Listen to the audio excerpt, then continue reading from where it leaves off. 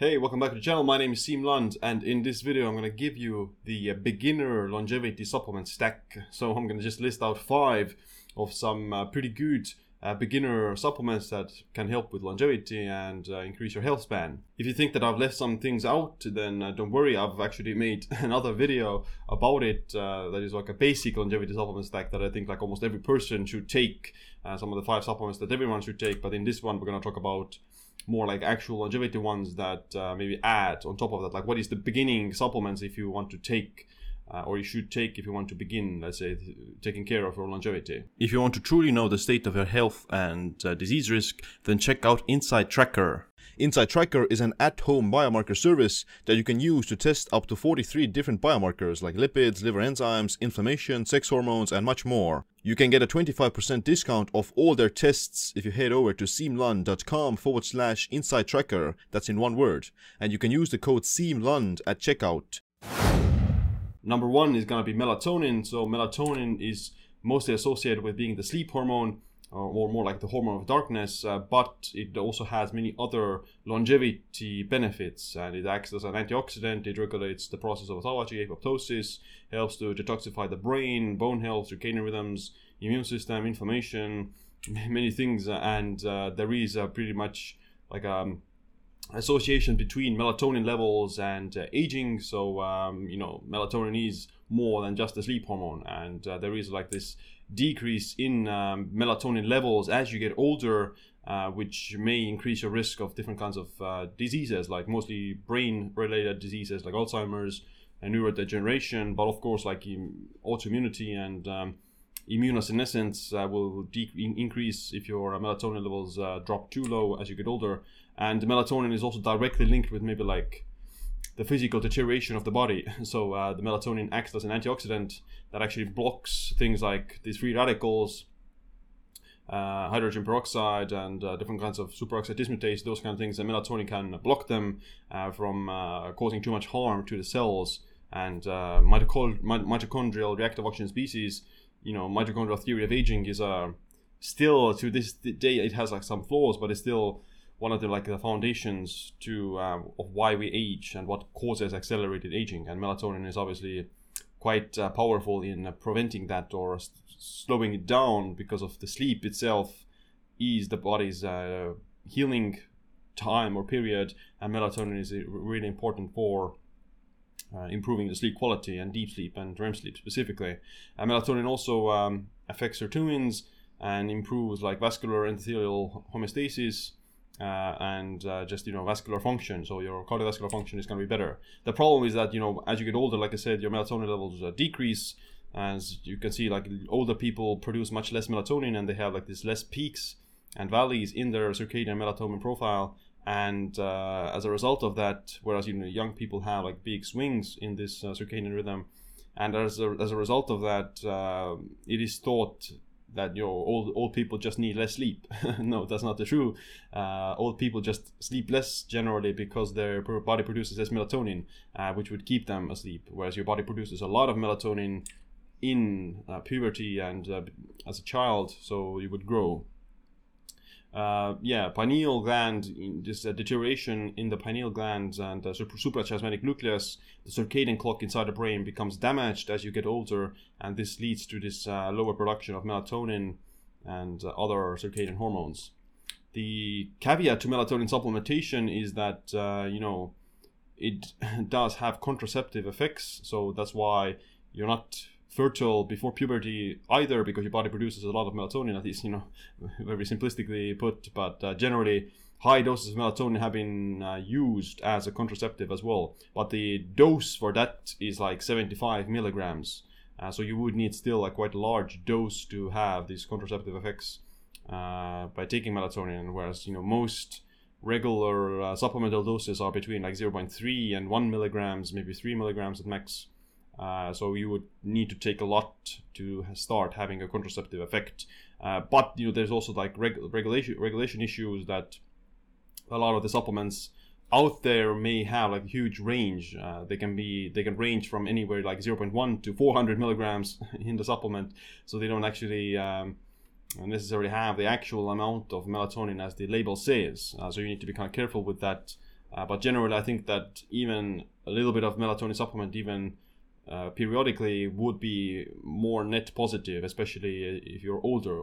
Younger people may not need to take melatonin or every night or regularly, but let's say if I were to be in my 40s or 50s or 60s, then I would consider taking melatonin as a regular supplement, because even then, like let's say in your 60s or 80s, I mean, you're not going to be fertile anyway if you're 80 years old or 90 years old.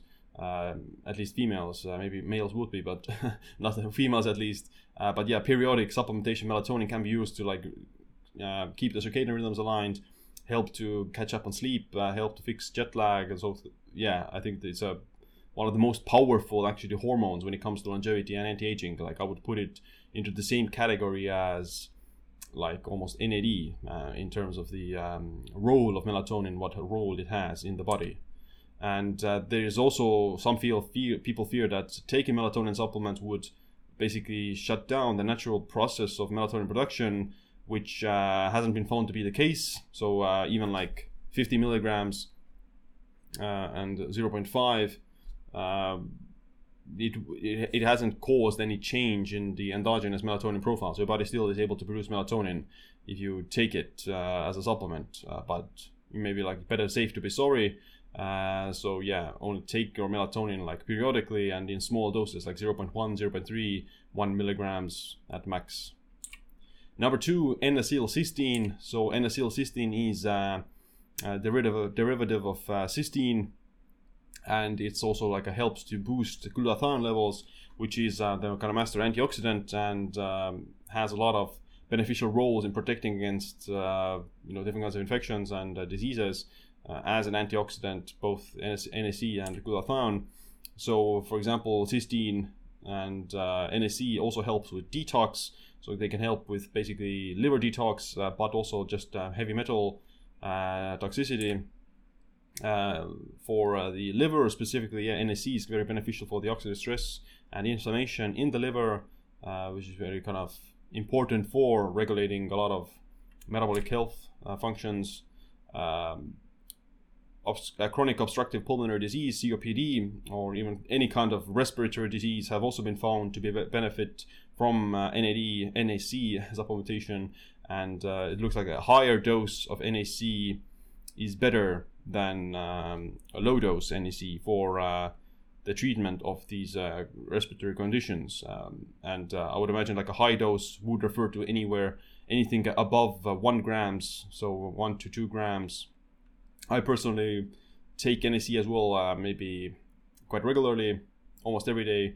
I don't take it post-workout though, because that has been found to be affecting the adaptations to strength training and muscle growth. So I do take the NAC maybe in the mornings and on the rest days, and the doses are like 1 gram per sitting, 1.2 grams, somewhere like that. NAC also improves diabetic cardiac function, and basically can be beneficial for cardiomyopathy and heart health, cardiovascular condition as well. So it protects the heart against oxidative stress. Number 3, glucosamine sulfate. So maybe usually people think glucosamine is like this old people supplement for joints and bones and things like that, osteoarthritis. But actually glucosamine is also has like some evidence that it could be like a longevity supplement and improves anti-aging and increases lifespan. So in mice, giving glucosamine increased their basically longevity by 10% thanks to improving glucose metabolism, and it was like a mimics low carb diets by doing that. And the thing with glucosamine, or the mechanisms by that, is that it increases like AMPK. It's an AMPK activator, and this is the kind of study that show that increased the survival of those mice getting glucosamine. And also glucosamine is an autophagy activator, so that's a good thing to know. So it not only activates AMPK but also increases autophagy, and autophagy is this basically cell cleanup process that eliminates junk material. So yeah, glucosamine has been found to extend lifespan, at least in other species, in several studies. In human cancer cells, it inhibits their proliferation through inhibiting P70S6K, which is like mTOR AKT pathway related let's say, a sensor or a enzyme that like mTOR and cancer, there's a link there. Growth, excess growth, there's a link there. Apparently glucosamine basically inhibits that, maybe through the same autophagy AMPK activation. More from human trials, actually, prospective studies and epidemiology, you can find that habitual use of glucosamine supplement has been found to relieve osteoarthritis pain, and it also has been might be related to lower risk of cardiovascular disease events. Taking people who take glucosamine regularly, they apparently have less risk of cardiovascular disease in UK. And this study is like 466,000 people with quite a long follow-up, not a super long, but of course, like this is not a very controlled study. There's a lot of things that also contribute to that. Maybe people who take glucosamine also take care of their health, and they maybe exercise, these kind of things. But regardless, this is not the only study. There's another study, or one of them, that glucosamine and chondroitin were each associated with decreased total mortality. Another one study that found that use of glucosamine and chondroitin in relation to mortality, use of glucosamine with or without chondroitin was associated with reduced total mortality and reductions of several broad causes of death. The reasons for that probably have to do with more anti-inflammatory effects, bone health probably to a certain extent, AMPK activation, glucose metabolism, and increased autophagy, among a few other things. From a aesthetic side, then glucosamine sulfate can help also basically with collagen and skin health. So from a purely aesthetic side, it's also a beneficial one. I do take glucosamine. I take a larger dose, actually. I take 2 grams, maybe even 3 sometimes. I think it's pretty well suitable, and it's very cheap, very easily accessible. Number 4, CoQ10. So coenzyme Q10. What's the role of CoQ10? It's pretty important for energy production. It's involved in the mitochondrial electron transport chain from the different complexes, and basically you need CoQ10 to make energy, or ATP. And CoQ10 is also involved with basically fat burning, lipid peroxidation, apoptosis, cell signaling, cell growth, metabolic regulation. So important. And from a longevity side, there is evidence to show that CoQ10 helps with cardiovascular disease, helps with aging, protecting against the side effects of aging, inflammation, and mitochondrial deficiency syndrome. So mitochondrial theory of aging again relates to this. And there is some evidence, although not conclusive, that it helps with neurodegenerative disease, metabolic syndrome and diabetes, kidney disease, and human fertility. There was some study in mice that found that with age, their CoQ10 levels decreased. This study also came to the conclusion that the Mediterranean diet with CoQ10 could be beneficial for healthy aging, and mostly relating to oxidative stress metabolism and cardiovascular and neurodegenerative diseases. CoQ10 for the primary prevention of cardiovascular disease, and reduces cardiovascular disease mortality, CoQ10. So it's pretty well established by now that CoQ10 helps with cardiovascular disease and mortality. Number 5, last, is creatine monohydrate. So most people associate creatine with muscle building and bodybuilding, but as a molecule, then creatine is super important for overall energy production. And with supplementing creatine in sports studies or fitness studies, they do see just increased muscle mass, increased strength, increased power output, and a lot of things similar to that. So that's very, very well studied, and one of the most studied actually supplements of all time. From a health side, or let's say medicinal side, then these benefits of the same muscular force and reduced fatigue and this increased muscle mass, those have also been seen to be beneficial for various neurodegenerative conditions, muscle dystrophy, congestive heart failure, and arthritis and similar conditions. Creatine supplementation on cognitive function. Oral creatine administration may improve short-term memory and intelligence of healthy individuals, but its effect on other cognitive domains remains unclear. And yeah, that's it. This is the list of the 5 supplements that I think is maybe like a beginner longevity supplement stack. Make sure you click the like, subscribe, notification bell as well. My name is Siim. Stay optimized, stay empowered.